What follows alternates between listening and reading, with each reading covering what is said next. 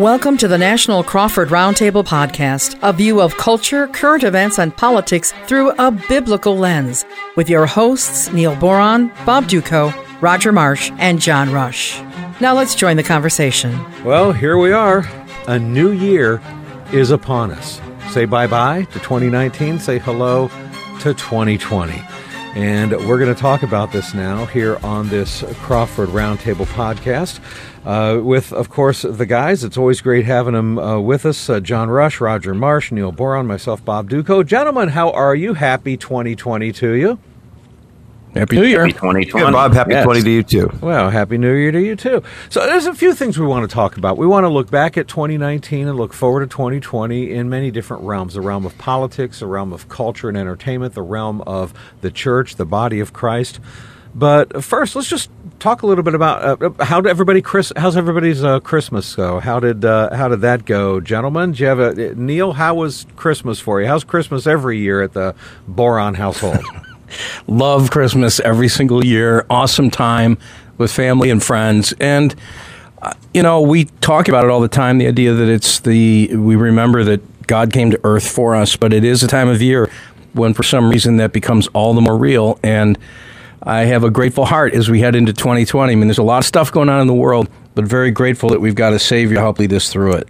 Yeah, tell me about it.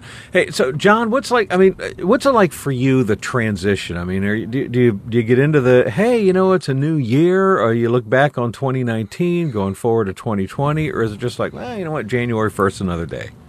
No, I mean, for me, being, self-employed, I've been self-employed since I was 22. So for me, the new year's always been one where, you reestablish your goals. You look at what we're going to try to accomplish, personal-wise, business-wise in the next year. And, you sort of put the old year behind and get all of your things done business-wise, tax-wise, and so on. And you get yourself prepared for the new year. And for me, it's typically, I try to take some time even between the Christmas and New Year's, which I'm doing now, to be able to kind of reflect back on what happened and, what can I change moving into the next year? And, whether that be personal, spiritual, business, radio shows, all that sort of stuff, and just look at how can I do things differently in the upcoming year? Right. And then, Roger, for yourself, we were poking fun at you last week about what Christmas is like in Southern California. How does that work as far as New Year goes, too? I mean, the rest of us are all freezing in our parkas, and you guys head out to Venice Beach. So what's New Year's kind of like for you guys? Well, it is a little surreal in the sense that the seasons on the West Coast go something like this. You got summer, and then basically once Christmas is over on the 26th, it immediately becomes spring. So we really don't have any kind of big reflective transition here because you guys think I'm kidding. No, seriously. I mean, we expect the weather to turn. I mean, in terms of planning ahead, moving forward, there's a lot more just business as usual as opposed to, I'm going to make resolutions and that type of stuff. I mean, it's always been that way for me personally. I like to be, setting goals and moving forward. But I think especially this year, as far as what's coming off the holidays in the Marsh household is the transition, of course, with, my fiance and I getting married and kind of the family dynamics changing. So if I'm a little myopic in that answer, that's the reason why. Yeah. Well, that's cool. I mean, let's look back a little bit at 2019, and I know that there's before we get into some of the specifics of politics and culture and the church and such. How about just an overall general sense? I mean, Neil, I'm curious, when you look at the new year, do you tend to have a sense of optimism that, hey, 2020 it has to be, and it's probably going to be better than 2019 in all areas across the board? Or is it like, no, we're gone over the crest, we're just sliding down, and it's 1 year closer to Sodom and Gomorrah? And I mean, how do you tend to look optimistically or pessimistically into the new year? Probably a little bit of both, to be honest. I feel like, kind of ride the wave of emotion depending on what's going on. But I'm optimistic because I believe with God all things are possible and that His mercy's new every morning. I'm not trying to over-spiritualize. I'm just saying that we serve the living God who created the universe and ultimately sits on the throne, and nothing comes to pass unless He commands it. It says in Lamentations 3. So, He's aware of what's happening in our world. So in that sense, I'm always optimistic. But on the other hand, I'm getting older, as we all are, and I look at the pace at which life is moving, and the seeming disregard people have for, common decency and stuff like that. And that's a real concern. And I worry, I've got 3 grandkids now, and Lord willing, at some point more on the way. That would be a great blessing to our family. But, I look at the world they're growing up in, and I grieve to some degree, just thinking back to my own childhood and how carefree it seemed. But there's stuff going on in the world today that we never thought of unless you went to a horror movie or something. Right. It's probably a mixed bag, but generally I think primarily optimistic. I guess that's how I feel about it. Really? All right. And that's kind of interesting because I feel like Debbie Downer. I'll be honest with you. I tend to lean on the pessimistic side because I feel like we're all on one big Titanic, and we know that. I mean, Jesus told us what it was going to be like leading up to his return, right? It'll be as it was in the days of Lot, as it was in the days of Noah. And so I do see us going more and more down that road. We can have temporary reversals. If I was on the Titanic, I'd be bailing water as fast as I can to try to slow down the sinking. But the bottom line, it's still going to sink. And so I guess I feel like, all right, well, the escalator that we have, the down escalator that we have to run up as Christians just gets a little steeper and steeper toward 90 degrees every year, it seems. And so we trust in the Lord. We put our hope and faith in Him. Jesus Christ is Lord no matter what.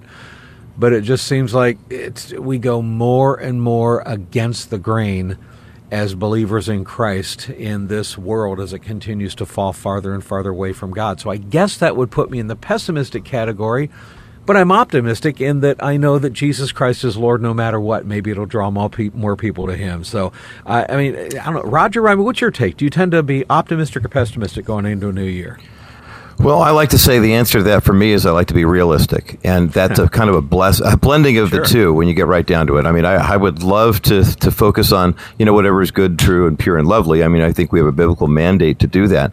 But as we see, and we've all, we're all contemporaries. We've all grew up in the area, kind of that way, where we've kind of had a certain measure of thinking. That when you see what's been happening now, and the fact that study after study is starting to surface, where just on the physiological side of things, when you see or hear something negative, it has a tendency to kind of stay with you longer than the positive thoughts. There was a study out of UCLA years ago, talked about words of affirmation, and that's purely on the psychological and scientific side of it. But I think spiritually, it's hard for us as spiritual beings who are walking around, as creatures, and when you see, what's happening to the culture and the destruction of family values and the issues that we all face, it's hard not to be, like you said, Bob. We'll hop on that Debbie Downer wagon and say, it's all going through. We'll bail out the water as fast as we can, but it's hard not to be influenced by that.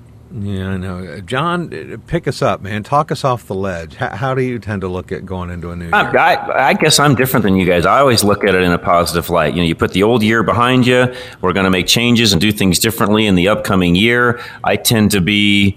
I'm very realistic. I mean, I talk about that even on my radio program each day. It's called Rush to Reason for a reason, because I look at things pretty reasonably, but I probably look at them more on an optimistic, reasonable sense than I would on a pessimistic, reasonable sense. So I tend to be the opposite. I look at each new year as an opportunity to, put the old things behind. Let's work on some things that are new. Let's try to make the positive changes we need to. And, as the salt and light of the world, I think that's our mantra to do so as Christians. Yeah. Well, I guess I feel pessimistic about my ability to do that, John. I'm kidding. Exactly. Well, we're not the spiritual giants that that you are, John. So that's what it is. I wouldn't say that either. We're the slackers, still trying to figure it out. But no, it's a great point that you bring up. Well, let's talk about some of the specific areas of the old year and the new year. Let's deal with the issue of politics. I don't know, guys. Kind of a slow political year. Has anything really been going on politically that much? Oh, I don't know.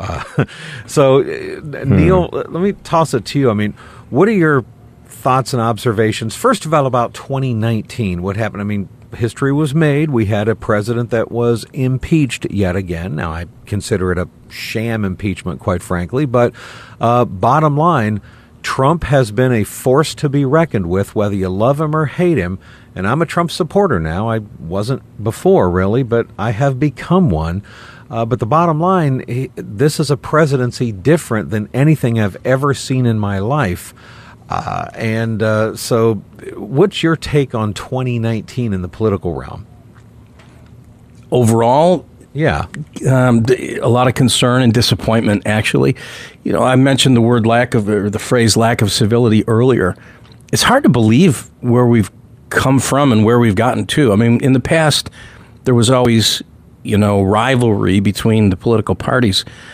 There's nothing anymore except partisanship. I mean, if anybody could even claim that anything's bipartisan, I would doubt it. Right. The bottom line is that I think that we live in a world that's getting further and further polarized.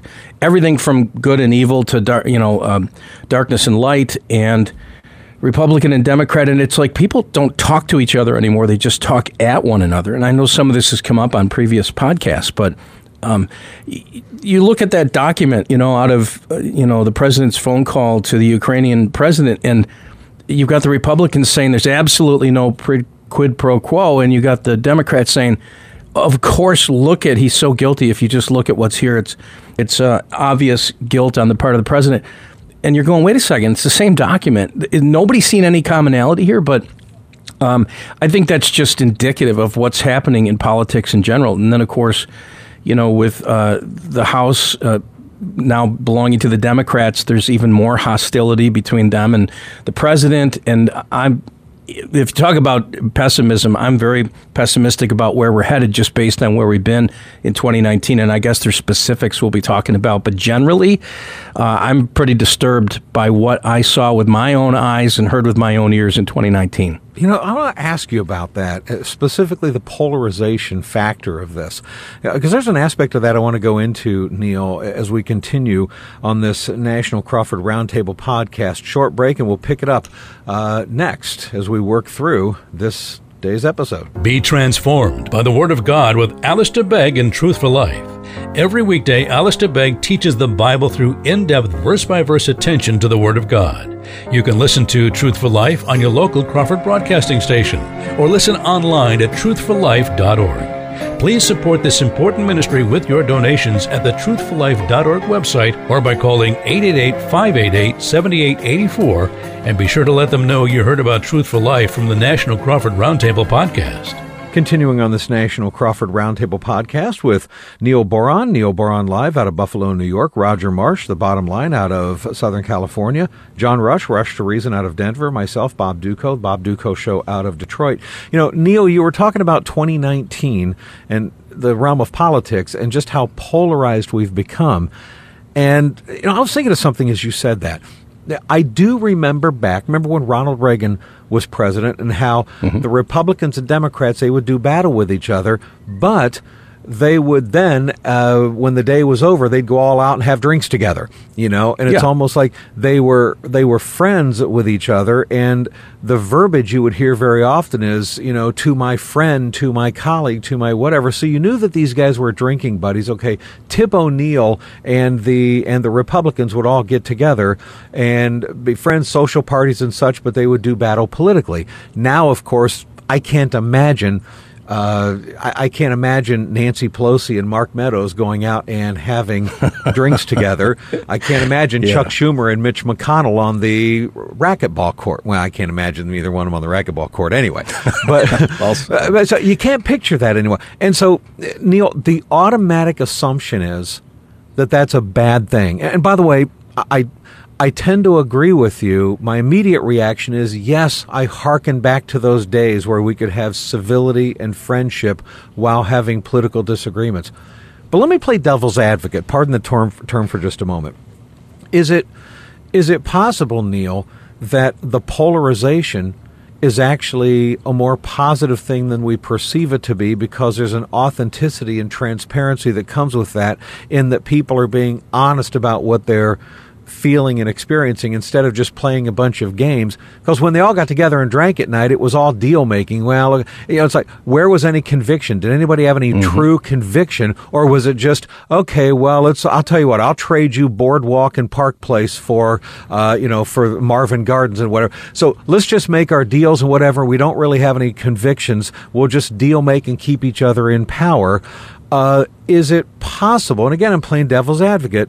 But is it possible, Neil, that was actually not healthier than it is right now, where, look, this is what I feel, this is right, this is wrong, and no, I'm going to fight for this, and if we become political enemies, so be it, as long as we still try to talk in a civil way, which I know that's not happening either.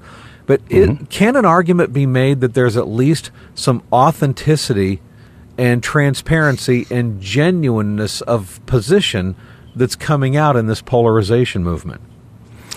Yeah, and if there was an optimistic shred to be seen anywhere in there, you just found it. So thank you for doing that, because it is an important point to be made. At least maybe people aren't just saying things because it's what they think someone else ought to hear. They're actually saying what they believe and, have attached themselves to. And so then we're getting an opportunity to deal with truth as opposed to talking points that are designed to sway the masses without really telling the truth.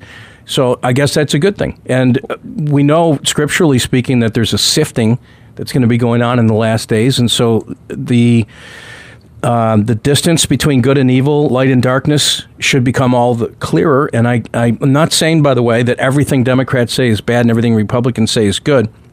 I happen to be a registered Republican, and so I generally agree with what the Republicans say. But overall, I think what you said is absolutely profound, that there's a whole lot less,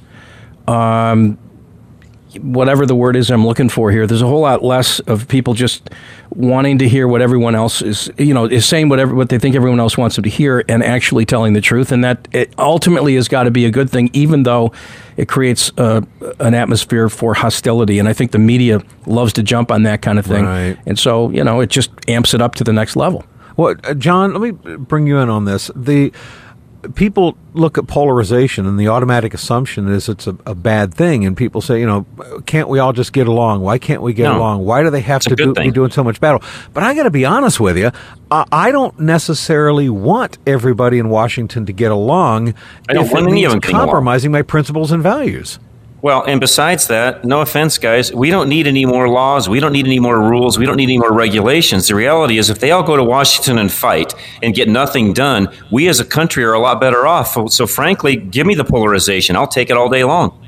Yeah. All right, Roger. I mean, what's your take on that? Look, if everybody in Washington could get along, I suppose I'd be okay with that if it meant the Democrats saying, okay, we'll go ahead and agree to pro-life legislation. We'll go ahead and agree to marriage being between one man and one woman. We'll go ahead and agree to reduce government programs and government dependency programs to help the poor. Well, I mean, if they come over to the positions that I believe are more godly and biblical positions, then, hey, I'd love to have unity if that's what it means. But I don't necessarily want unity for the sake of unity if it means that conservatives or Republicans are going to compromise and cave.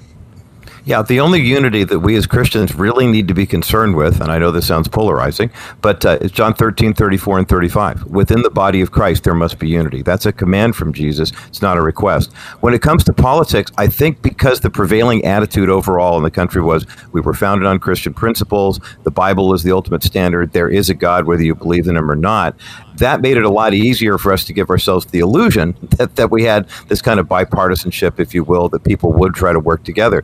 I think what we're seeing right now, and this may be the greatest legacy for me of the Donald Trump presidency, is that draining of the swamp is not just on Capitol Hill. It's the whole culture. I mean, really just choosing, when you've got the Democrat Party, a third of whom are pro-lifers, basically saying we support abortion up until birth. That far sweeping of legislation. And if you're a pro-lifer and you want to identify as part of the Democrat Party, you have to basically renounce that part of who you are. That's just one of many examples where we're seeing, not to make good guys and bad guys, but forget the D and R and elephant and donkey. I mean, those of us who are under the Lamb, basically, it's our political symbol, are looking at the culture and saying, yeah, I mean, I agree with John. If we've gotten to the point now where we shouldn't expect our politicians to go to the state houses and have some kind of bipartisanship kumbaya moment, there's good, there's evil. We're looking to support the people who stand up for the good and fight for it. Right. Well, okay, but can I jump in for a second please. here? What came to mind, Roger, as you were talking, and thank you for what you just shared. I agree 100% that if we're going to seek real unity, it needs to be first and foremost and primarily within the body of Christ, because that's, as believers, what we're commanded to do. But by and large, African Americans have voted Democrat over the years. White evangelicals have voted Republican. And some of that's starting to change a little bit. In fact, I think some of the poll numbers more recently showed a more favorable attitude towards the president and the Republican Party right now based on employment rates and on where the economy is and stuff like that. But the truth is that there's a whole lot of disunity politically between believers who are black and believers who are white. And this is probably not the best place to talk about it, given that we're 4 white guys here. But with Martin Luther King Day coming up in just a few weeks, I think it's important that we ask that question. It's a question I want to know the answer to, and it's one I plan to talk about on my own radio show. But the idea of, like, what does biblical unity look like with brothers and sisters in Christ who are beholden to the opposite party that I happen to be a part of politically? How do we do that? How do we accomplish something like that? What's it even look like? Actually, that's a very important point, Neil, I think, for us to dive into. And I know we got to take a break here in just a minute, but let's talk about that a little bit. What do we do with the fact that we have brothers and sisters in Christ who are supporting policies and politicians and candidates that are promoting ungodliness, like the abortion agenda, the LGBT and transgenderism movement, restricting religious freedoms and such, perpetuating poverty by keeping people dependent on government programs? That's not the biblical model. Open borders and such. These aren't the biblical model. What do we do, Neil, with that 25% of self-described evangelical Christians who support the Democratic Party and their candidates? Well, since Roger brought it up, I'm going to make him answer the question after our break, because I know that Roger's going to have something really profound to say. No, but listen, I mean, let's be honest.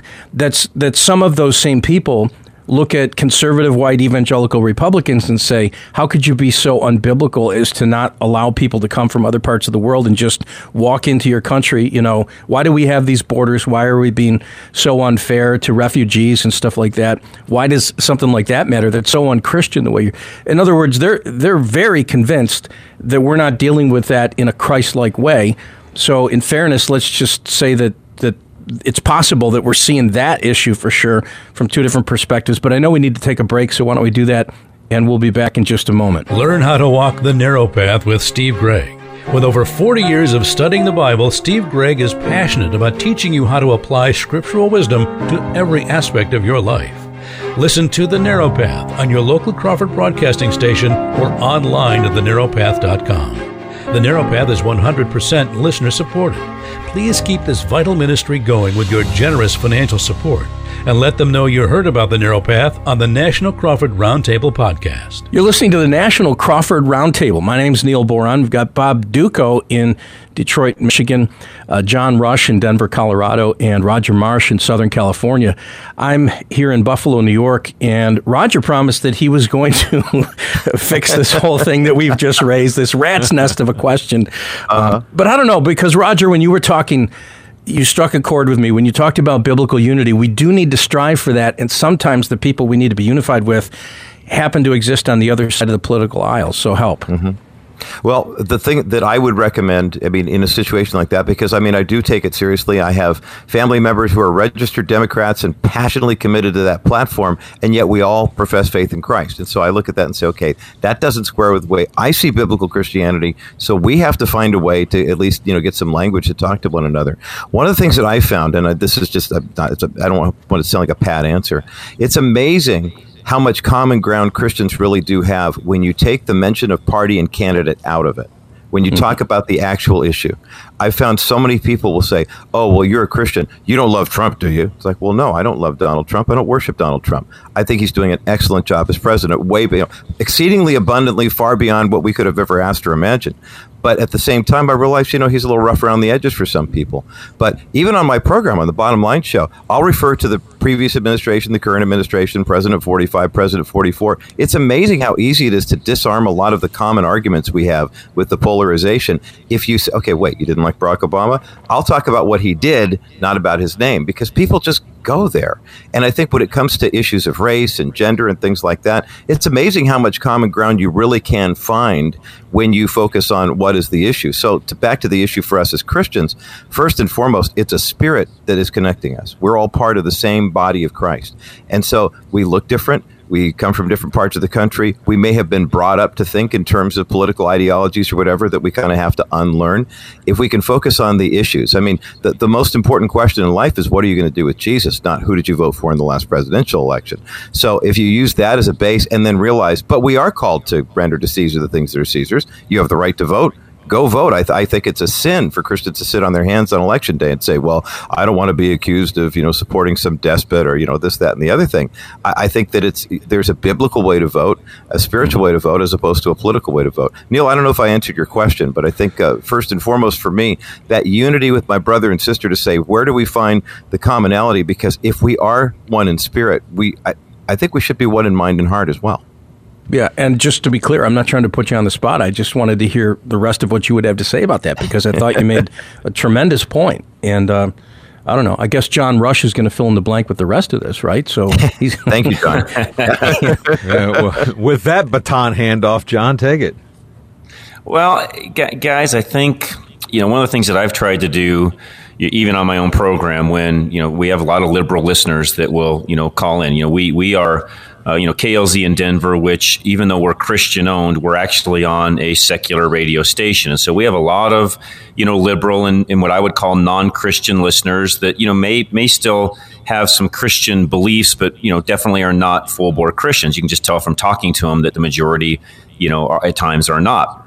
So what I've tried to do is separate, in the case of Trump, for example, I've tried to separate the person from the policy. So one of the first things I'll ask somebody when they don't like Donald Trump is, let's stop for 1 second, separate the person. Tell me what he's done, politically speaking, in regards to policies, foreign policy, regulation, things like that. Tell me something he's done you don't like.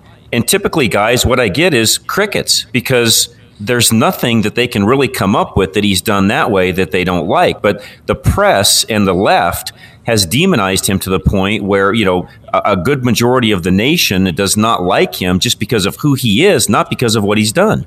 That's a great point. Tell you what, hang on a second. We're going to pick up the second half of this podcast in just a minute, and want to encourage everybody. You can listen to the second half of this podcast and all the National Crawford Roundtable podcasts on Apple Podcasts, Stitcher, TuneIn, and more, or CrawfordBroadcasting.com. Don't mind asking you folks, maybe on your Apple Podcast listening, go ahead and give us a review. How about a 5-star review? We would love that if you would do that. But we're going to continue this second half in just a moment here on the National Crawford Roundtable podcast.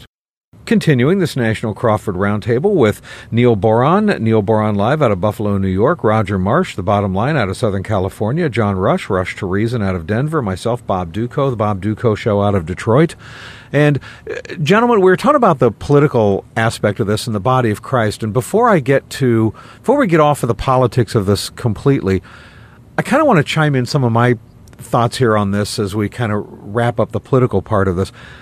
I got to be honest with you, and maybe I'm just being a troublemaker here and unnecessarily divisive, but I know we don't want to make it about the candidate individually. I know we don't want to make it about the party specifically, Republican versus Democrat. I'm not saying the Republican Party is the party of God and the Democratic Party is the party of Satan. Okay, but there's no getting past the fact that there are some big key issues. The Democratic Party is in bed with Planned Parenthood and the abortion industry, and they actively and openly support abortion through all 9 months of pregnancy for any reason whatsoever, including birth control, and even in some cases beyond after the baby is being born. They actively support the LGBT agenda, redefining marriage in this country, and even forcing girls in high school showers and locker rooms to have to go in there with boys who identify as girls, and forcing Christian business owners to have to violate their personal beliefs as Christians to either pay for abortion-causing drugs for their employees or to use their skills and talents to design wedding cakes or photograph or anything like this for gay weddings. I mean, this is the stuff that the Democratic Party is actively, aggressively pushing.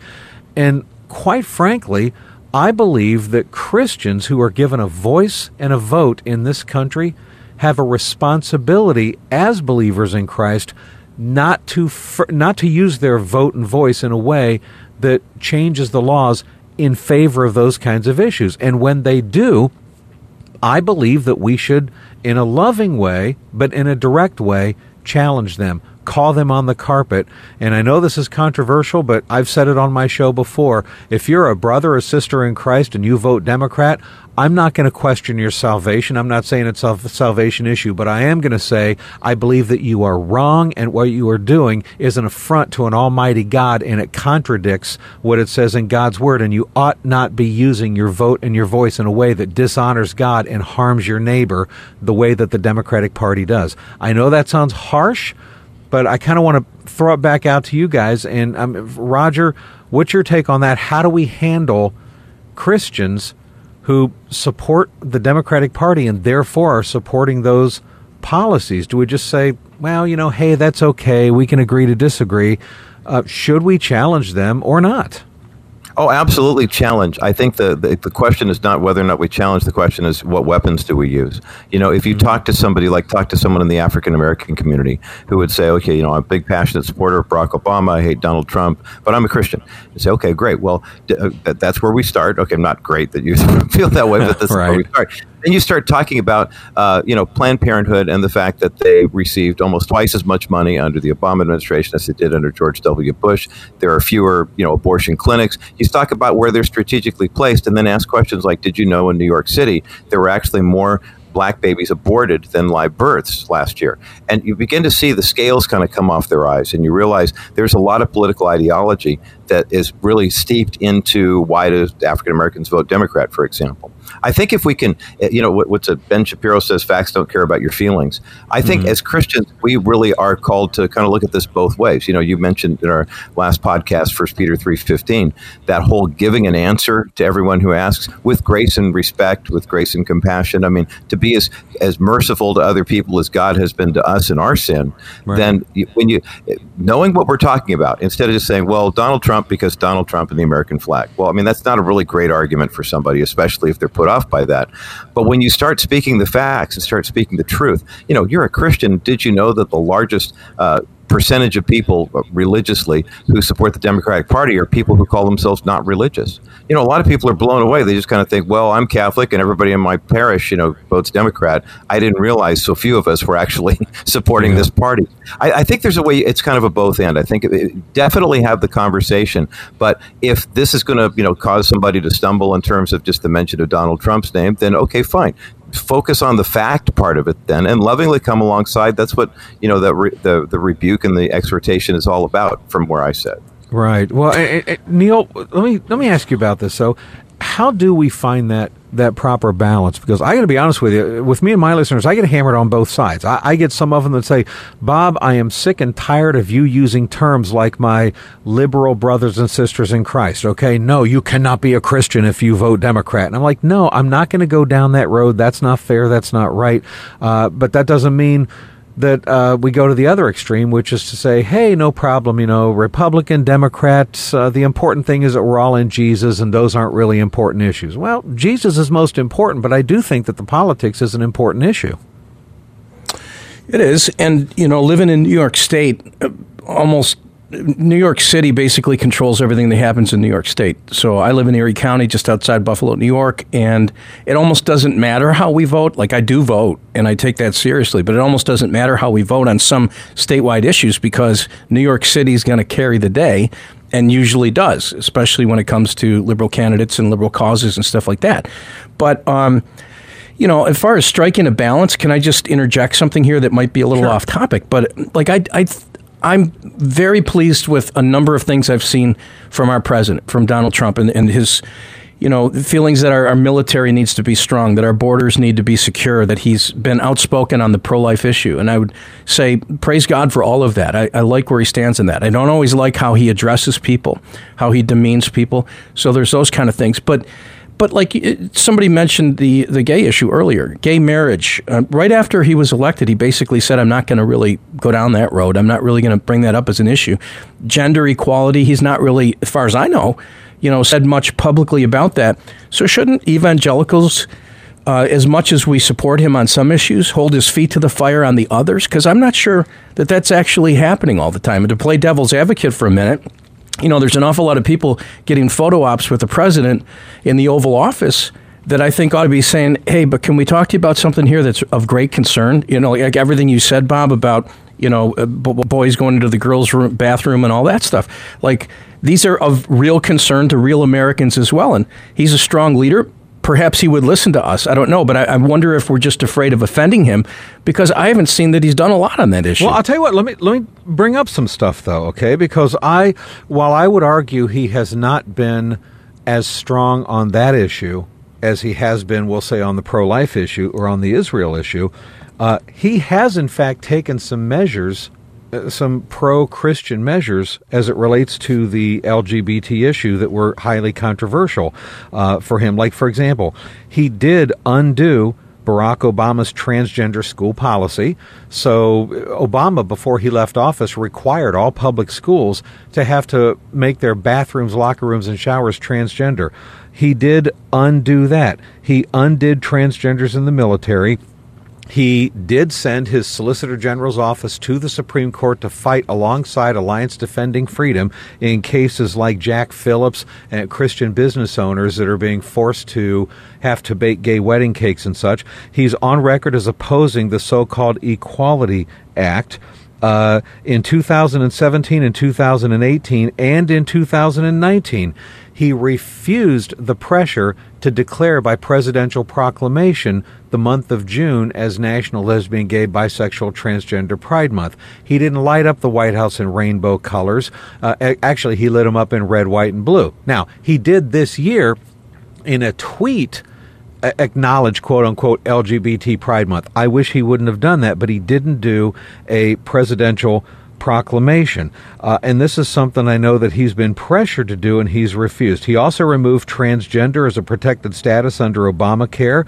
He's allowing medical workers now to refuse transgender transition treatments that violate their beliefs. He has now ordered that homeless shelters have to be allowed to refuse transgenders to stay there, so men thinking they're women can't stay in the same sleeping quarters as women. And by the way, he's also now fighting to allow adoption agencies, Christian adoption agencies, and Christian foster care agencies to have the legal right to refuse to have to place people in homosexual homes if they don't want to and not lose their government funding.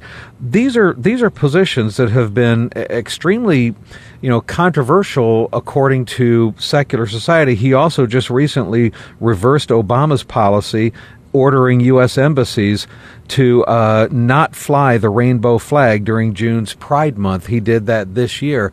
So he has actually taken a lot of steps that have infuriated the LGBT community, and I think a lot of these steps have really not been on the radar screen of many Christians. Well, and it's incredible and encouraging to hear you outline all that stuff. That's not stuff I've heard a lot about. And even from Christian publications, they're not necessarily focusing on everything you just described. So I'm encouraged by that. But it also, going back to the previous conversation we had about reaching out across the political aisle, aren't those issues that we should be able to agree upon with African-American brothers and sisters in Christ who know and love the Lord and know and love God's Word, to say that regardless of political party, this is an issue we can agree upon. And obviously the abortion issue falls into that as well. And I don't know. I would be all about trying to build bridges with African-American Democrats on those kind of issues in the new year if we're looking optimistically to what could come next, because I don't know. I just think in the past we've allowed political parties to divide us, and we haven't had much in the way of actual dialogue about these kind of issues. I think there's more agreement probably than disagreement on an issue like that. That's a great point. Roger, let me throw it to you because I know we got to take a break here in a minute too. But this is something that I think Neil makes a very good point. There are a lot of inroads that can be made here. He mentioned African Americans, and this is so true. I think that President Trump and the Republicans have a real record to be able to run on here. It's starting to be reflected in the polls. There are 2 different polls now that have come out showing African-American approval ratings for President Trump, one at 34%, one at 34.5%, and that's among likely voters, not registered voters, but likely voters. That's pretty significant. He only got 8% of the vote in 2016, and now he's anywhere from 20 to 35% approval rating. So maybe the message is starting to get out to African Americans, including and especially Christian African Americans, Roger. Yeah, I think that's an excellent point, Bob. And I think, too, one of the issues that we haven't really discussed yet that we probably all need to do a better job of addressing is what is the real threat to us as white evangelical guys, or white Christian guys. I don't necessarily consider myself evangelical, but why do we keep shooting ourselves in the foot on this issue? And I have a simple solution I think that we'll talk about on the other side of this break as this National Crawford Roundtable podcast continues. Dr. Michael Youssef leads the way for people living in spiritual darkness to discover the light of Jesus Christ. This tremendous outreach begins with the proclamation of God's Word through the uncompromising biblical teaching of Dr. Michael Youssef. Leading the Way is here to equip and strengthen the church to stand strong and to advance the gospel in today's ever-changing world. Listen to Leading the Way with Dr. Michael Youssef at ltw.org/listen, and be sure to mention you heard about their program on the National Crawford Roundtable podcast. You're listening to the National Crawford Roundtable podcast. Neil Boron out of Neil Boron Live in Buffalo, New York. Bob Duco, The Bob Duco Show in Detroit. John Rush to Reason in Denver. And yours truly, Roger Marsh, The Bottom Line Show in Southern California. The issue I brought up just before the break here, guys, I'd love to get your comments on is I think one of the biggest challenges for Christians to try to cross the aisle, to talk to African Americans, talk to Hispanics, those of different ethnicities, and Republican and Democrat alike. The biggest challenge for us is there's this kind of white liberal mindset that says, here, let me come in on my white horse and save you. Let me rescue you. Here's exactly what you need.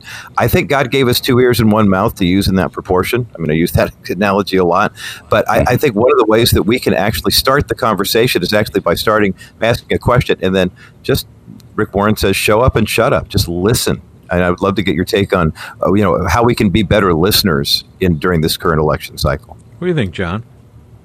Yeah, I think that's well said, Roger. I think, and again, kind of what I said earlier, I think there's times where we've got to try to get people to think, more clearly and rationally, take the emotion, out of what's going on, especially when it comes to politics, but even sometimes even in the spiritual end of things. The emotional thing can be big. I'm not saying that we shouldn't have them, but there's times where we've got to separate the facts from the emotions. Bob rattled off a bunch of facts in regards to what Donald Trump has done, even for the Christian, for the moral side of the fence, if you would. And I think those are things we need to remind other Christians that maybe are not, big Donald Trump supporters of. And Roger, I think to your point is well said, just to sit down at times and listen to what the other side says, not to give up on where we believe and where we stand. I would never say we compromise that whatsoever, but to sit and listen and see what they're actually saying, and then carefully and lovingly interject back into that. Hey, well, what about this? Or did you know about this? Or did you know about that? I don't think there's anything wrong with us listening in that way, but then also responding and putting the facts back into the conversation. Yeah, no, it's a very good point. Let's do this. And as we kind of wind down the time, there's not a lot of time left. We don't want to spend the whole episode talking about just the political end of this. Let's talk about the body of Christ in general. I mean, we put away 2019. We move into 2020. And Neil, let me start with you. What are some areas that you would maybe like to see the body of Christ change, grow?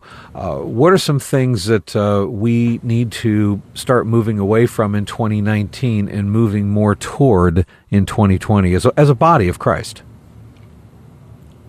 Well, before we go too far, let me just harken back to what we were just saying. I don't want to bring politics back into it necessarily, but Roger said something that I believe deeply, and that is that we need to use the two ears we have more than the one mouth that God gave us to really listen to what other people have to say. You know, and what comes to my mind was back in the early 90s, I think it was, I had a conversation with a guy named Mel White. Some of you know who that was. He was a ghostwriter for some prominent evangelicals, Pat Robertson being one of them. I think Jerry Falwell was the other, honestly, but he did some ghostwriting for them. Then eventually came out of the closet and announced that he was gay. Wrote a book called Stranger at the Gate. And I invited him to be a part of the talk show I was hosting at the time, and did an on-air debate with a guy named Dr. John Rankin of the Theological Education Institute. And I think, honestly, the transcripts to that are still out there online somewhere. But the bottom line is this, that I took a lot of heat from listeners for even allowing Mel White to be on the air after he'd announced that he was gay. Why do you even give him the time of day? Why are you allowing him to participate in this? In other words, I think at that time where the church was at in the 90s and stuff, I think people pretty much wanted to stand back and just throw stones. And nothing about what he had to say was anything I wanted to hear in terms of him convincing me that his chosen lifestyle was going to be godly, because biblically speaking, I didn't think he had a leg to stand on with that.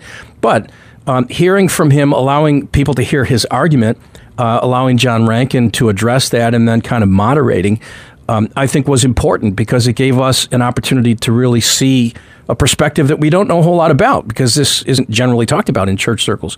So to come back to it and what you're really saying here, I think one of the things I'd really love to see in the body of Christ is for us to be a little more open to really hearing what other people are actually saying, and then go back to the Word of God and learn from the experts that we can hear from, Dr. Ravi Zacharias and other people like that. Learn the apologetic that allows us. Bob, you're an apologist. I love the way that you address so many really difficult issues. But, learn the skill of what it looks like to truly defend God's Word from a biblical perspective, and yet in a way that is done with gentleness and respect, like it says in 1 Peter 3:15. So I think, honestly, we need to be better equipped at handling God's Word. Spend more time in it. Let it transform our lives from the inside out, and then with gentleness and respect, address a lost and dying world that needs to know that we actually care about them. Not just winning elections, not just triumphing on issues, but that we actually care about the souls that are affected on the other side of any given debate. I won't say more about it at this point, but that's kind of where my heart is. That's not the only thing I'd love to see different about the church in this coming year, but that would be one thing. That's such a great point that you make, and I think that's a good way for us to pivot toward what the body of Christ needs to do in 2020. And I want to get Roger and John in on this too. Neil, what you're saying, you're right, especially those of us that really spend a lot of time focusing on the facts and the evidence and whatever. We have to make sure to guard our hearts so that we don't just become cold, information-producing machines, and we lose that sense that the people that we're talking to are loved by God, that they're made in the image and likeness of God. Now, that doesn't mean that we compromise biblical principles. That doesn't mean that we don't stand on what's true. But we don't need to recognize the opinions and false teachings of people, but we need to recognize that they are loved by God, made in His image and likeness, and listen to what they say, because that does equip us more to be able to understand where they're coming from and maybe be able to communicate more effectively with them. And let me throw this over to the other guys. I mean, Roger, what's your take on this? How do we do this better in 2020? Standing on what is true, proclaiming what is true, while at the same time making sure that we show appropriate love and respect and gentleness to those that we disagree with. How do we walk that line? Well, I think we walk it very carefully, but we walk it very firmly. I mean, remembering that we are standing on solid ground, and a lot of times the people that we're talking to aren't. They're slipping, they're sinking. I try to keep the visual of the fact that sometimes I'll talk with someone with whom I would disagree, and you got to discern, okay, well, who's right? What's right? That type of thing. It takes a lot of time and intentionality. I know that a lot of people that I have conversations with where there's some kind of conflict, they're very, very passionate, and they're utterly convinced that they're right. And it's kind of, I wish it were as innocent as saying, it's kind of like when you go to somebody else's house and they play Monopoly differently than you do, and you kind of figure, well, house rules, I'll go ahead and do it. But in some respects, it really is. And you realize that when you turn the light on and you show them what is real, because God has given you the ability to do so, it's like waking somebody up out of a sound sleep in a dark, dark room. And if you turn the light on too brightly, then they'll throw things at you. Like, hey, get away from me. I can't really handle it, But as we look at, where we are right now, I think the big light switch turning on for a lot of people in the culture right now happened on November 8th, 2016. I think there are a lot of folks that I know very closely for many, many years who we used to have that kind of liberal versus conservative, but we're all in the same boat type of thing. Just, hey, I want a little more paddle, than we're rocking along with. That I realized, hey, wait, these folks are fully leftist, progressive, and they're utterly convinced they're right, and they're utterly convinced that I'm the devil. Okay, ready? Go. That's where you start in your conversation. And so I think moving forward, knowing what we really believe, listening to what God is telling us to share with other people, not being afraid to turn the other cheek because you're going to get your face slapped, but just hanging in there with people, as you mentioned, Bob, compassionately, letting people know that we really do care about them. Because I think that's a lot of it for a lot of folks is the church doesn't care because they support Donald Trump. And I keep seeing that white evangelical statistic about, how many people were in for Donald Trump. Well, it's pretty similar to how many white evangelicals voted for George W. Bush. So there wasn't a huge paradigm shift, in terms of what happened on November 8th, 2016.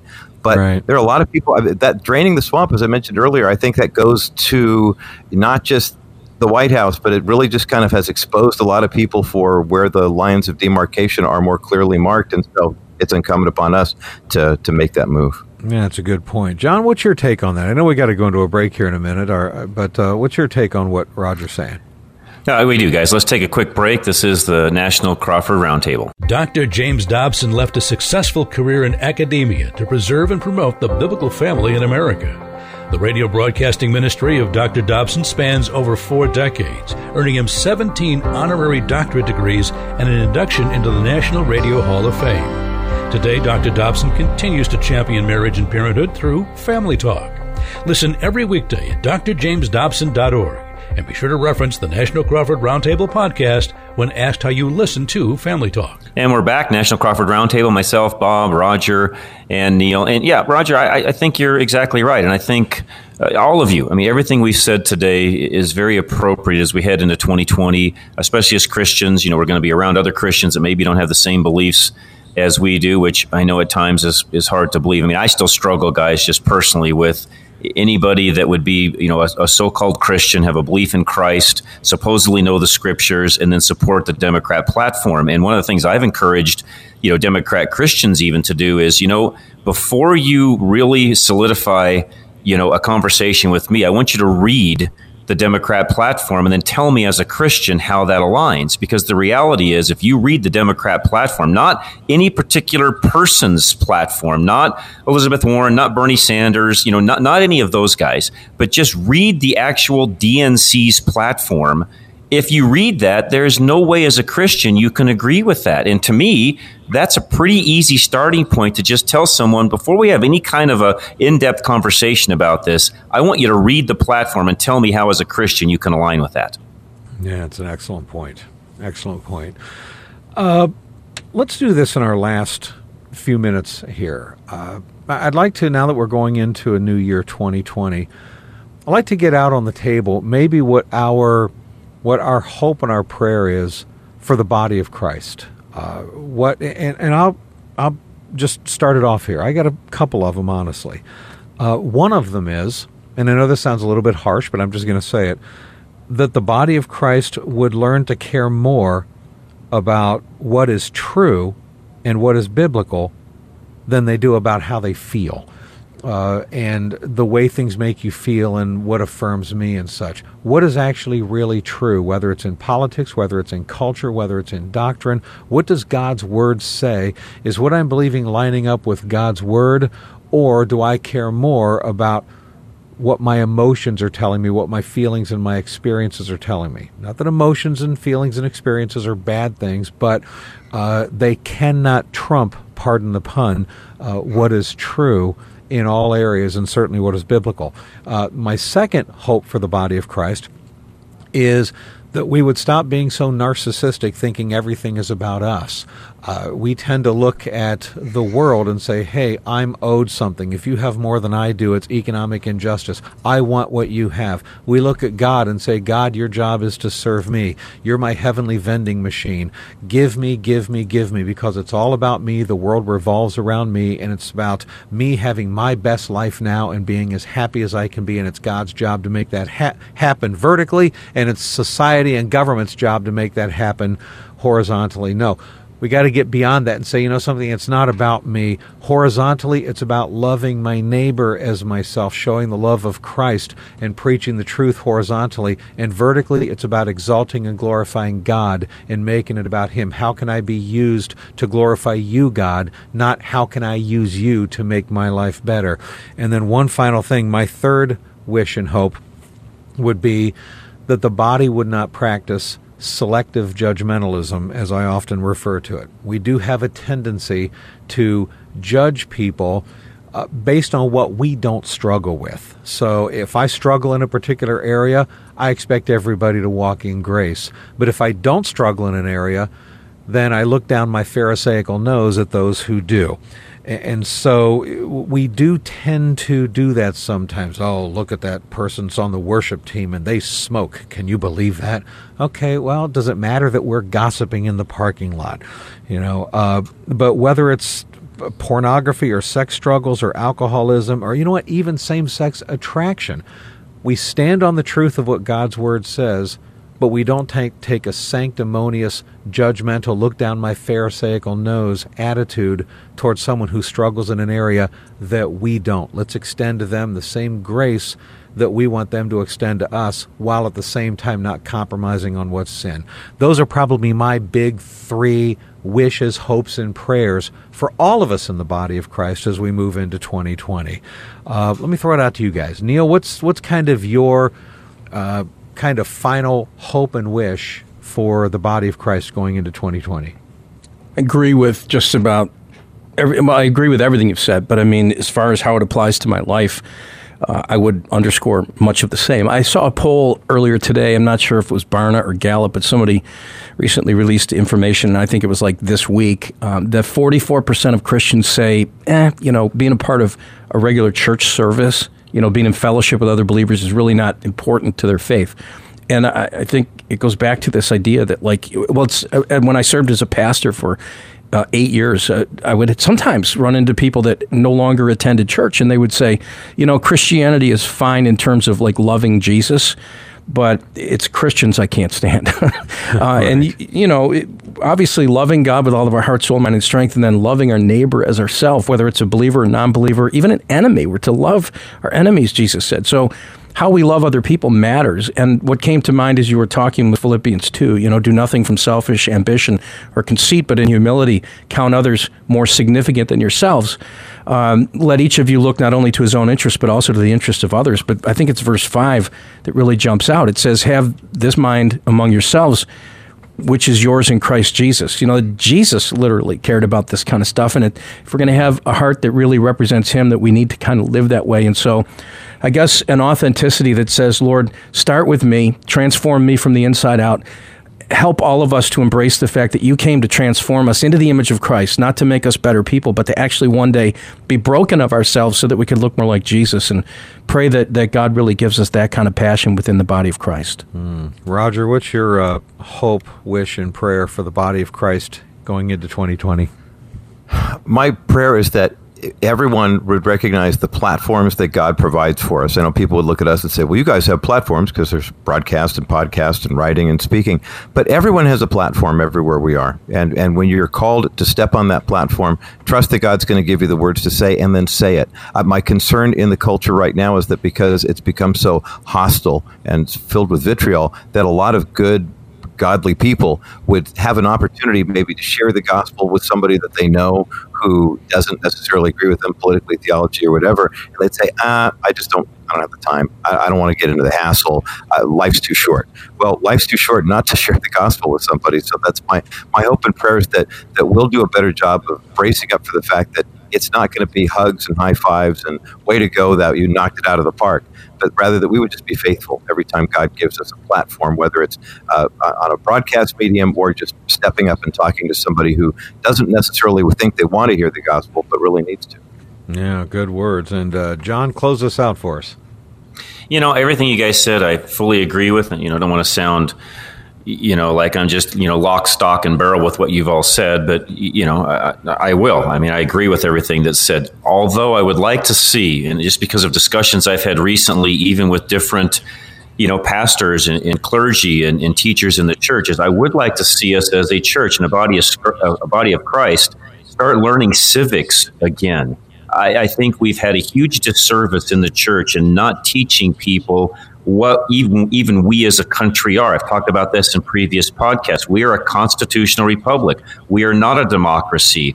There are certain things that we should be doing as a body of Christ in holding, and I always hate to use this word. We always say our leaders accountable. Well, we are the leaders of the country. The politicians work for us, and it's high time as a church even we started preaching that and informing people of how our political world here in the United States of America actually works, because I think even as Christians, we've gotten that so backwards, and we've got this belief system in the church that President Trump is Caesar, which he is far from that.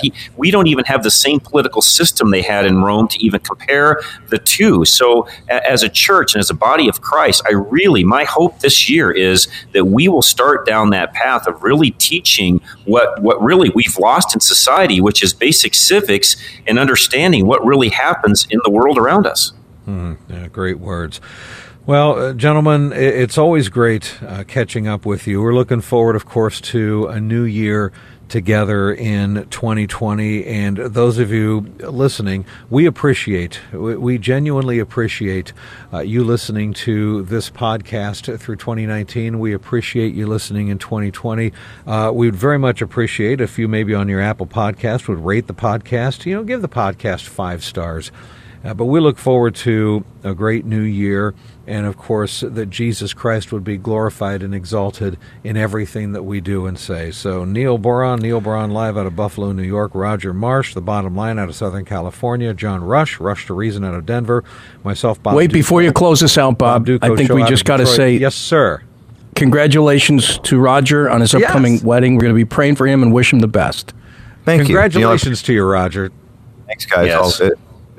Exciting new challenges for this new season that we're looking forward to bracing together, but very gracious to God for bringing us together and blessing our union. So that really means a lot, guys. Thanks so much. That's great. Good for you. Hey, guys, always great catching up with you. And until next week, everybody, and through the entire year of 2020, may God be glorified in everything that we do. God bless you, everybody. You too, Bob. Happy New Year.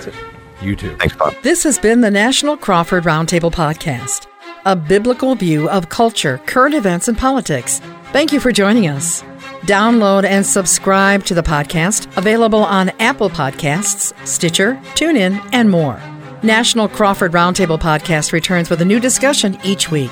Be sure to watch for the notification on your podcast app. This has been a Crawford Broadcasting Company production.